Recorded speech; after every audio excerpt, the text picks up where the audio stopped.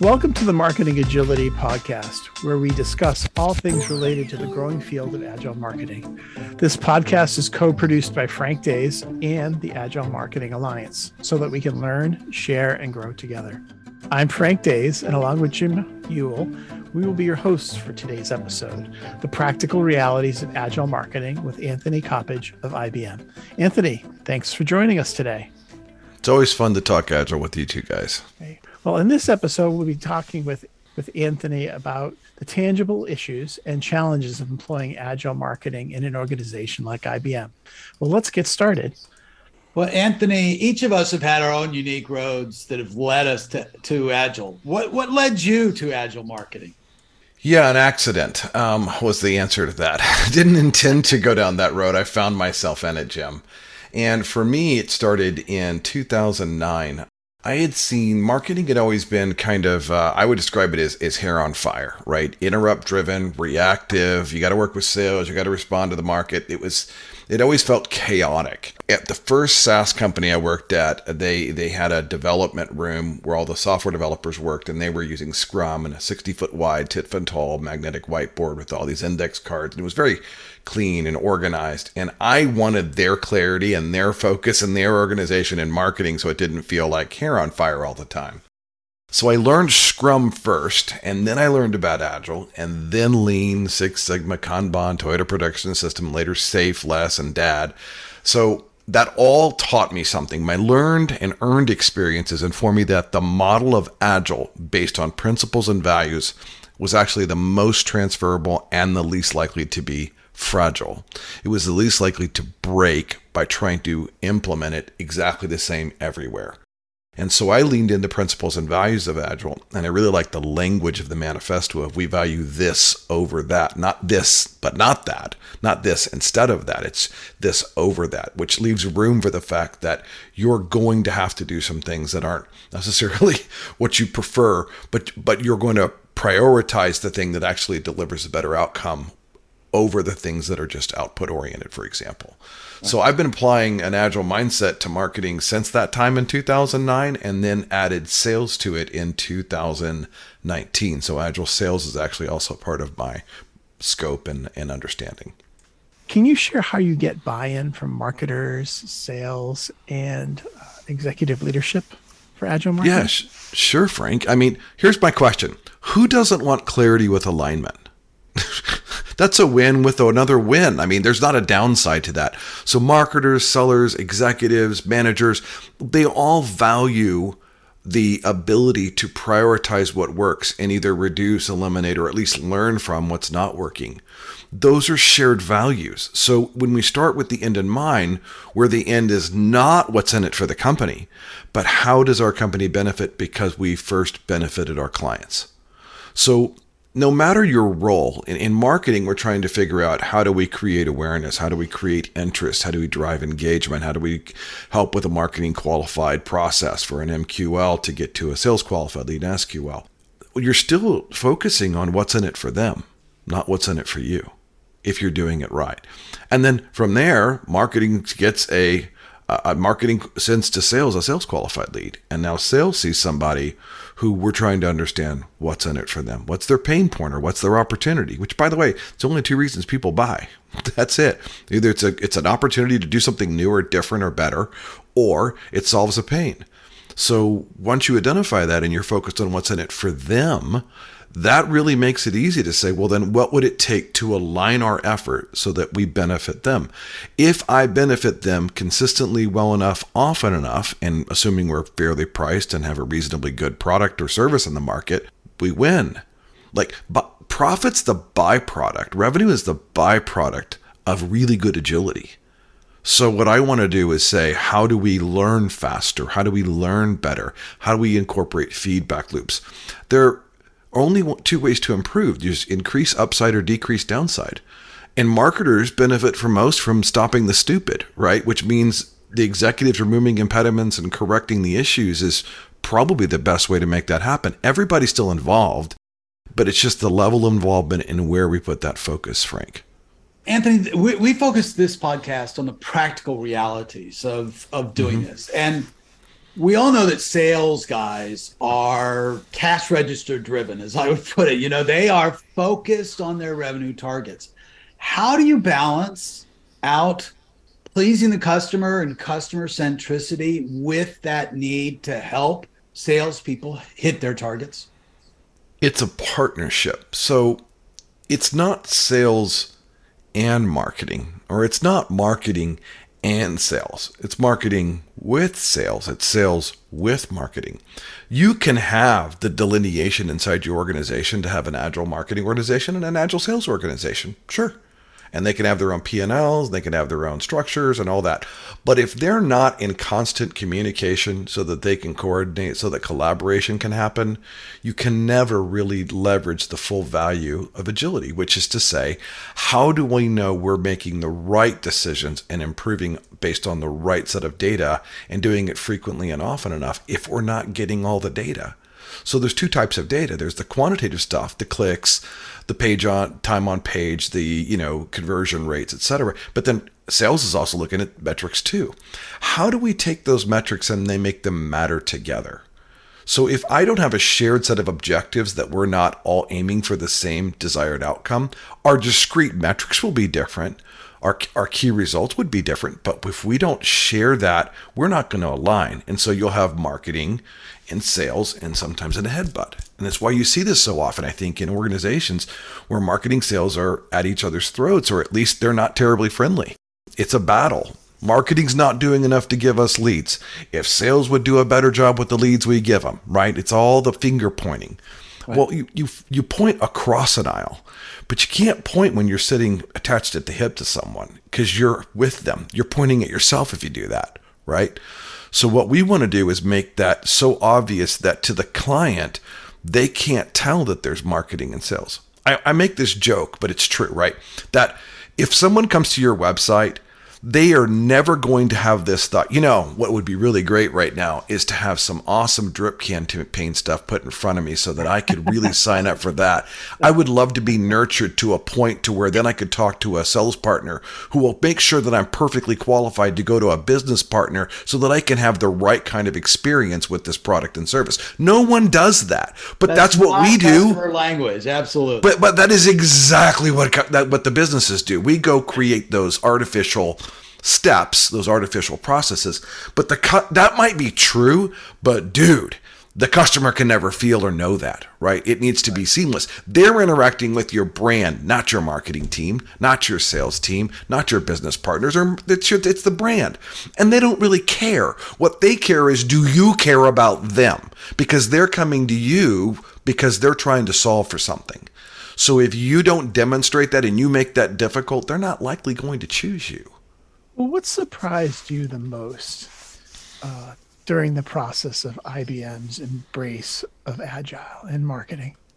There are probably a few things. One is it was not framework specific. So when I got there, Andrew Burrows, who I know you've interviewed on this podcast before, a friend of mine and former colleague and just a great guy, he was really the one who I think helped instill that we're not going to be about frameworks. And I think that was a brilliant move. So rather than say we're Scrum or we're Scrumban or we're Lean or whatever the terminology is, he said we're going to be Agile. And what's so cool is that you focus on a coaching mindset over behaviors when you do that. Because if you focus on behaviors of go do this cadence, go follow this pattern, then you're trying to change someone's behaviors. Behavior modification rarely sticks.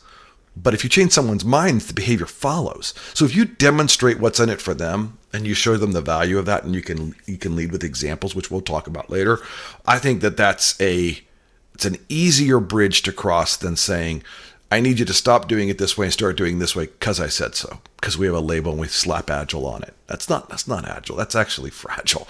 So that was neat, not framework. And then it was a scaled rollout. So this is, anything, Andrew would say this all the time to me. I'd come up with ideas or new tests or we wanted to run or experiments. He was like, great, does it scale? Because it wasn't enough to be a good idea. It wasn't enough to be able to do something and figure a way out. If you couldn't scale it, we probably couldn't use it because were huge. I mean, IBM is ginormous. So the ability to scale for us at an enterprise level was always important. And I saw that the rollout was scaled and there was high buy-in from the CMO down, right? So it made a big difference. And at the time I got brought on board, digital sales was under the CMO, was under marketing. So it was a true alignment with sales and marketing for digital sales. So those were three things that really worked out. But I'd be remiss not to say, I think you have to think differently about it. I think you have to be customer centric, and none of this works if you're not customer centric. So I kind of want to go back a second and say, let's talk about the customer centricity part, because I personally believe, pure opinion here, that to be truly agile, for agility to be realized, it has to be customer focused. It has to be what's in it for the customer, not what's in it for your business. Will your business benefit? Will your teams benefit? Yeah, they should.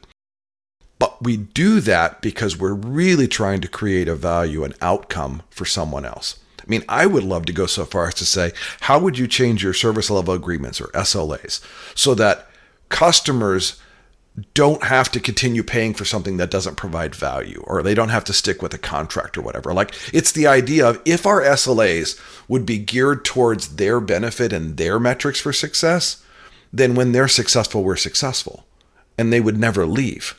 Because why would you leave what's working for you, right? So your retention goes up, your customer chance of having someone become a promoter goes up.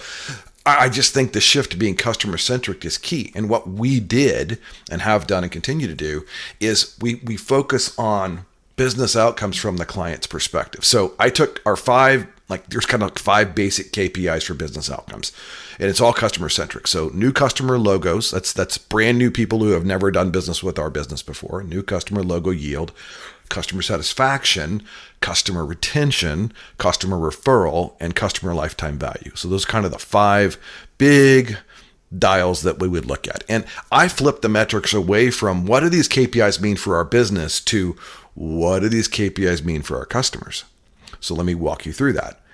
If we're looking for what was the total number of leads that we converted into sales that were new logos, brand new, never used our business before, that's a good thing to know for our business. But what's more beneficial is, of those who connected, what's been their value of being a new customer? And I want to understand that, because if the yield for them is high, I'm likely going to have very low, if any, turnover. Plus, it helps me go back to the people that we didn't convert and say, did we qualify them correctly? Because this is what it turns out makes a great customer and what it makes a great experience for them. So it gives us some new insight to how to do a better job the next time around. The next one is customer satisfaction surveys. And typically you're thinking like NPS or something like that, right? Well, an NPS score is useful to a point because it tells you how you rate. But what it doesn't tell you is, why is that? So I think you have to do an NPS and then turn right around and go, okay, of the people who scored 7 and 8s, which is, the people that you have the greatest likelihood to become promoters, I go to them and I say, can you help me with what can we do to make your experience even better? Not how do I make you a promoter, right? That's what we want. What's in it for them is, how do I make your experience better? Because a 7 or 8 says it's good, but it's not phenomenal. It's okay, but it's not great. And so I actually want to follow up and say, what does the NPS mean to them, specifically for the 7 and 8s? Customer retention. If people value what we're doing and we're demonstrating value and they see the value for their clients and their business, why would they leave, right? So customer retention becomes a byproduct of customer focus. Then customer referrals. Of that, who the people in the 9-10s, those are likely the people we can get better referrals from and have them talk about and then become promoters of our business. And then finally is customer lifetime value, which most companies measure this, and they say if a customer buys more than 1, 2, or 3 products or services over some period of time, the value to our business goes up exponentially or logarithmically to some amount. I flip that and say, what is the value to them from when they first became a customer to where they are now? And how do we help understand that? How do we ask them how much better it's for them? So you see, by taking those 5 things that a business would normally measure for themselves, and you just flip it around for the customer, it creates a whole new way to get away from what do these KPIs mean for our business to what do these KPIs mean for our customers. To scale our customer success and our own business, Agile makes other metrics subservient to these high-value outcomes. Why? Because when a measurement becomes a target, it ceases to be a good measurement, right? That's Goodhart's law. So our highest value outcomes are all customer-centric to ensure, Frank and Jim, that our effort is aligned to deliver greater value to clients at scale and with consistency and speed. I go back to at the core of this, Jim, and I know we've talked about this a lot before, customers is at the dead center all the time. Right. Yeah. So Anthony, as you adopted this mindset of customer centricity and that everyone is thinking in that way, was there a point at which you started to say to yourself, hey, I think this might be successful? Can you share a success story or two? One of the things we did to try to understand how effective were we being and having agility mean something to our teams in marketing, we rolled out a thing called the Agile Health Radar. And it was the ability to say, tell us how well it's going for you now that we've adopted this new way of working. And what was fascinating was that we did the feedback and we were able to capture it and understand if it came from a marketer, from a manager, or from an executive. We asked the same questions for 8 dimensions, but we were able to see the results on those levels, right? So you could see how someone would score something as an executive versus a manager versus an employee. And it really taught us a lot. One of the success stories was learning how these teams valued success, what they described as success. And what's interesting is in a true Agile fashion, it was unique. So while we are helping the business with larger shared metrics and KPIs, each team, because we did unique social contracts, had a way to describe their own set of what does success mean for that team. So while there's numbers they need to achieve, they might also look at, and how much better are we at working together? How much better are we at working with marketing or a brand or a product owner? And so they could determine their own success metrics well beyond the performance metrics, right? Because now you got a culture metric in there. Now you've got a morale metric in there. Now you've got the ability to change and for feedback to lead to change as a metric. These are ways to start understanding how you change the whole, not just the parts. And because we were able to do that at scale, the insights were remarkable. So we didn't just have the graphs and charts, we had the verbatims. So we could go back and say, oh, that's got to change, or we need to do more of that. Because when you're this large with hundreds of teams, you're going to find that let's say 50 teams all are accomplishing something basically the same way, but they don't know that because they don't talk.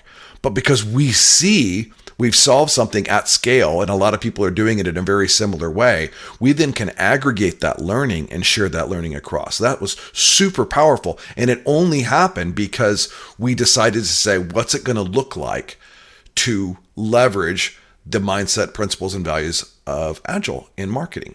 And because of that, we had great data that helped us get so much better, so much faster. Another story would be with the CMO cabinet. I was the coach for a chief marketing officer. And I remember an opportunity with the cabinet, which is her top group of influencers and managers and all that around. And they were talking about, what does it look like to really to go to the next level? Agile to the core was the phrase. And it wasn't about doing stand-ups and having retrospectives. This was always the discussion I saw was, well, we're doing stand-ups and we've got this team. Well, every team's doing retrospectives. I'm like, but is it better? Not are we doing the activities of Agile, but are we seeing the benefits of that? How do we measure the results of those activities? Are the activities successful?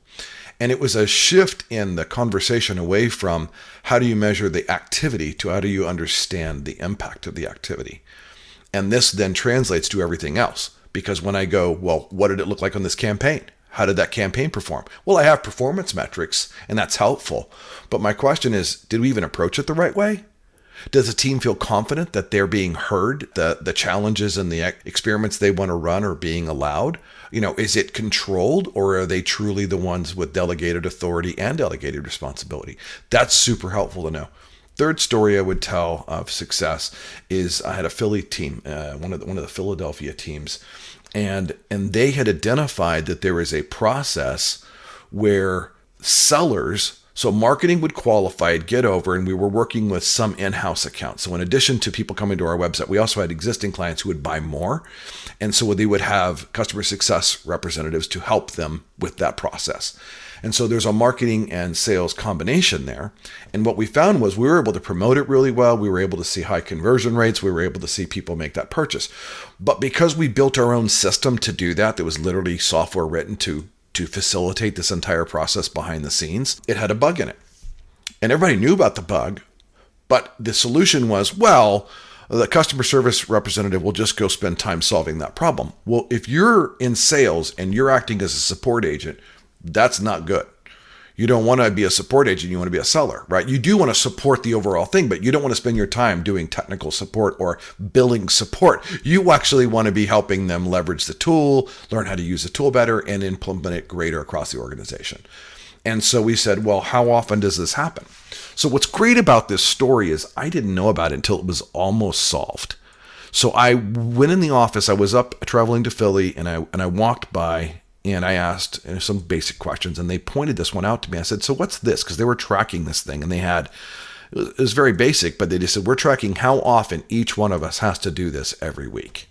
And so it was a simple little chart. So if it's, Frank had 1, Jim had 2, Anthony had 3, we know that in that week it took 6 times that it happened. And we said, well, how long does it take each time? And the answer was somewhere between 45 minutes to about an hour. Okay, so call that 6 hours. I'm not selling for those 6 hours. What is the cost of our salespeople? Like, so you start looking at that, then you look at the opportunity cost, and then you find out that, the client is waiting on this product that they bought, and they're not getting it because this bug exists. So now which means you can't invoice, right? So suddenly we're taking time. It's costing us money to do it. The client's not satisfied. The client can't get what they want to buy. They can't even buy it. And so we had to solve that bug. Well, until this team decided to track that on their own and figure it out, no one knew the impact or the cost of that. And when we found out, it was cha-ching, plus huge hit with the client. It's a little black eye because we can't get our own house in order for something that small. Long story short, in 3 weeks, it was solved.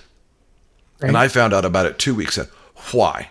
Because the team had the autonomy to self-manage, self-direct, and then represent that as data, not just as an opinion, not just as a complaint, as data upline, and then say, we need someone to solve this. And because they had data around it and they had the actual cost metrics associated with it, it was an easy thing to say, who's our developers that can fix this? And then boom, because it was such an obvious thing. How often in marketing or sales do we have teams that they know what the problem is, but they can't get it fixed? Yeah. Well, usually it's because it's just a complaint. But we actually leverage the very way of working and agile ways of working to say, how do we understand the impact of our effort, not just the measurement of our effort? And that's the difference. Agile makes that so easy. So that's a great example, I think, Jim, of how you can take the existing thing and empower a team to go figure things out. And oh my gosh, the stuff you'll solve will be greater than anything you could have imagined, I think. So coming back to customer centricity, right? But the customers in this case are your customers, your internal stakeholders at IBM, the marketers who are using Agile, and the sales professionals who are using Agile. How do they know that they're being truly Agile? We captured it in a value statement. So we have a business value statement that we use all the time, which it's that our transformation is a mindset shift to help prioritize and visualize our highest value work, to ruthlessly reduce or eliminate low value activities, and continuously improve through deliberate feedback loops between teams, leaders, partners, and clients. We will accomplish this business agility transformation with an outcome-focused, client-centric, and data-driven approach. So the top, mindset, high-value work, eliminate low-value work, and have feedback loops, those are the ways we would look at things to do or things to look at and try to understand and measure over time. How do we understand these things? And usually it's a barometer more than a thermometer. It's like the direction and rate of change rather than the actual number of something. But we measure those. And then how do we know we're successful? Well, our success criteria are at the very bottom. outcome focused, not output focused, client centric, not business centric, it's not about us, and then data driven, not opinion driven or executive insertion driven. I don't think there's anything wrong with an executive with their experience, knowledge, and insight and aspects of availability to data. There's nothing wrong with a plan that comes from an executive. I just don't assume an executive is right. I assume it's true based on their knowledge, understanding. We should pay attention to it, but we should validate all of our work with the feedback loops through teams, leaders, partners, and clients, so that we don't just say, is the strategy right? We actually ask, is the goal right? Is the destination right? So if I were to say, I'm going to oversimplify this. Let me do an abstraction. If I say your job is to get to Chicago from Dallas, and I want to make sure that you do that by the end of the week because we think our market, there's a good market opportunity there. And we want you to really hit that market. And so we do a road trip. We know the budget. We know we can't spend more than we do a road trip. And we go up through Branson, Missouri and Springfield and Kansas City. And then we get to Chicago. And it turns out that on the road trip, man, we found amazing opportunities in Kansas City. Did we do what we needed to do in Chicago? Yeah. But what I don't want our executives to do, what I don't want people to do is say, did you do the thing? I don't care. What I care about is that the journey taught us something. So in the past, you would often say, here's your route, take 35 up, take it across on the 50, take the 50, like whatever, like there'd be a prescribed route. That's the way business used to run. It's very command and control. Today, I would say agile marketing, you're being agile when it's more like a GPS. So if I say, what's the destination? And I type that in, we're going to use real-time data and indicators along the path to tell us the best route. And we're going to learn about the journey itself so that when we come back, we can say, well, here's what happened in Chicago. But what's more interesting is what if Chicago's not the best destination? What if Kansas City's a better destination? So I don't just want them to tell me how we're performing on the thing that I told them to go do. I want them to tell me if we should even keep doing it. Because now that agility is not just delegated responsibility, it's delegated authority. And so you flatten the organization. You take all of the rank away for making decisions, and instead you make the rank about solving problems. So if I can't change that 2 pieces of software don't talk as a marketer, and I need that for my job, that's a great opportunity for a senior leader to go do something and take care of that. Because it's not going to happen with me. It's not going to happen with my manager or their boss. It's going to happen way up towards the top because that's a big decision. That probably requires quite a bit. So I want us to say, not how do they tell us what to do? How do we tell them what we need? That's agility. And I want to see that level of authority down so that the people doing the work are positioned to deliver and create the most value. Anthony, that's interesting because it also requires that executives give us context, right? That they say, I want you to go to Chicago because, what's the why of going to Chicago? Because there are these accounts there and we believe that we can get, sure. So that if we come to Kansas City, we have enough context to make a decision whether to stay in Kansas City or go on to Chicago or whatever it is, right? Correct, which means you need a model above your agile piece. So agile is about the way you work. I leverage OKRs to be my management system for saying, do we have that clarity and alignment? And do I understand my why, and then my when, and then my where, and then my what? But the what's at the bottom of that list, right? It's not about did you do a thing. If I tell this story too many times, I apologize, but I remember in sales, I had a seller come to me and say, hey, look, I made 200 calls this week. I made 200 calls last week. Isn't that great? And I said, I don't know. How many leads did you generate? Well, none, but I made 400 calls. I'm like, so I would rather you have made 30, 40, 50 calls, realize that's not working and question why. And then maybe go to use LinkedIn Sales Navigator or pop on and do an email campaign or go to Marketo and look at something. Like, figure out something other than the thing that's not working. Don't double down on what's not working because the activity, I said, doesn't matter. I don't pay you to make calls. We pay you to generate leads. Will you make phone calls to generate leads? Yeah, probably. Is the point the phone call? No. So in marketing, we would have the same thing. You could probably build landing pages and you're probably going to have some social media marketing and you're probably going to have ad spend. You should do those things. Is that the point? No. If they don't generate a reasonable ROI, a good outcome, a learning from that, why would you keep doing what's not working? Anthony, one last question. You were an early member of the Agile Marketing Alliance, right? So Yep. what motivated you to get involved? So I love learning is probably the number one answer, Jim. I think that if I'm ever around people who have experiences I don't have, I want to soak that up. And I know, you invited me and I know you. And so it was easy that regard. But it was also, I saw some other people there and I went, okay, I'm interested. And then I got more interested. And then I was like, oh, I'm all in on this because this is a group of people willing to ask hard questions and not just do this typical, how do I do X? Why do I do Y that you could find on Google? This was where does the rubber meet the road and how do I know that's going to help me in my career and help me take something back to my organization and my teams? And I find that. So being able to share and contribute, which I love to do, is great. But I think learning is the main reason for me to be there. And I love learning from others who are on similar journeys, but at different parts of that journey or at different paths of that journey. But we all benefit from that shared knowledge. I believe that a rising tide really does lift all the boats. And so I want to go where the boats are rising. And the Agile Marketing Alliance is where I can do that for this portion of my career. Thanks for sharing your story today. It's always great to hear how people are trying to make Agile work in the real world and people who are active in the space and thinking beyond just the task at hand, but thinking about where it's going and how it's going altogether. I'd like to thank everyone for joining us today as well. You can check out the show notes for this episode as well as old episodes of the Marketing Agility podcast at agilemarketingblog.com. If you enjoyed this episode, you can subscribe. We're still on iTunes. And please do stop by the Agile Marketing Alliance website at agilemarketingalliance.com. If you're not a member, take a minute and join the conversation. Thank you again, everyone, for joining us, and please stay agile.